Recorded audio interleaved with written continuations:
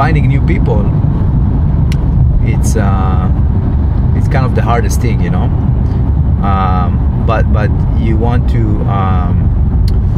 be, you know, you want to be a leader, you know. Like if you have the skills, the power to lead, you want to give back, you know. You want to train somebody else. You want to build an organization, you know, after you get the skills, right? So a lot of people, they starting in the business, I see a lot of people, and they open, you know, they trying to open their own company very quickly, and a lot of them, some of them got lucky, but most of them, they closing up, you know, and they waste a lot of time, you know, because you know, I said that it takes 7 years to become, you know, in the top. So sometimes, you know, you get people that can do it in 3 years, right?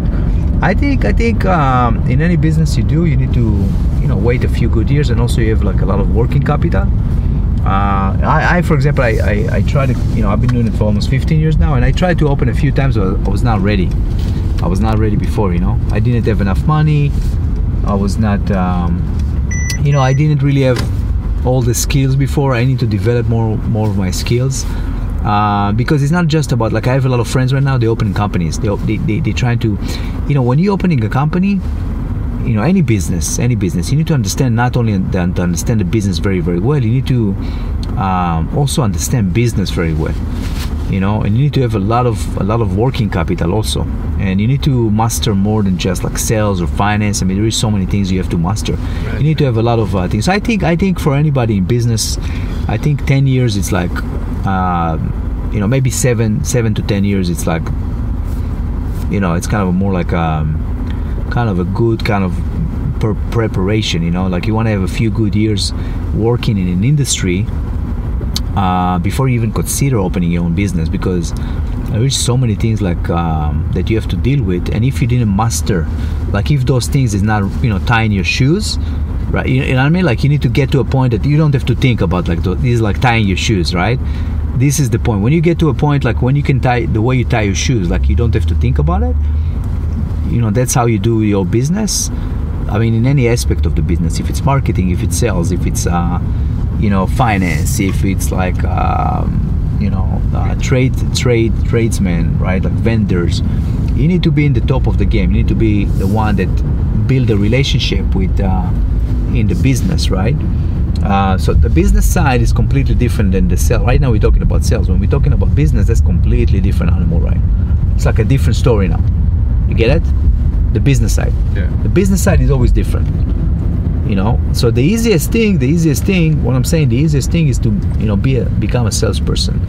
You know, a salesperson can right now you need to focus on generating income. That's where your power is. Your power is in sales, where you can generate income. You can generate income from 10,000-15,000, I believe, in this business, to 100,000 a month, 100,000 a month. Not every month, right? But if your average can be 50 to 100,000, the superstars in this business, the superstars make 50,000 and more. The superstars on an average, not every month, right? Yeah. But on an average year, they can make 500,000. That's not a bad salary. That's actually It's great salary. Yeah, that's actually 1%. The 1%, the top 1%, the top 1% in America today, they make $500,000. It's a little bit less. It's like 480. Yeah. You saw that? 400 something. Yeah. Yeah. So that's the 1%. So if you want to be in the 1%, you need to come work with me. That's the bottom line. So you do whatever you do with that information I'm telling you, but you can listen to Tai Lopez or to Grant Cardone and get a lot of motivation. But you're probably gonna have to work with somebody that really know his industry, regardless if you're selling pens or if you're selling home improvement or if you're selling construction or whatever you sell.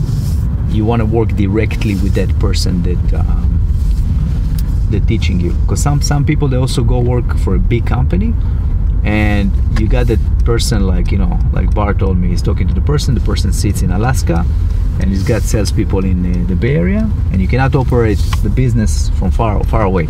They are confident to tell you they can, but they can't, they can, and plus they're not going to teach you. It's just somebody that's sitting in an office, maybe he doesn't even know how to sell. Who knows, right? Who knows?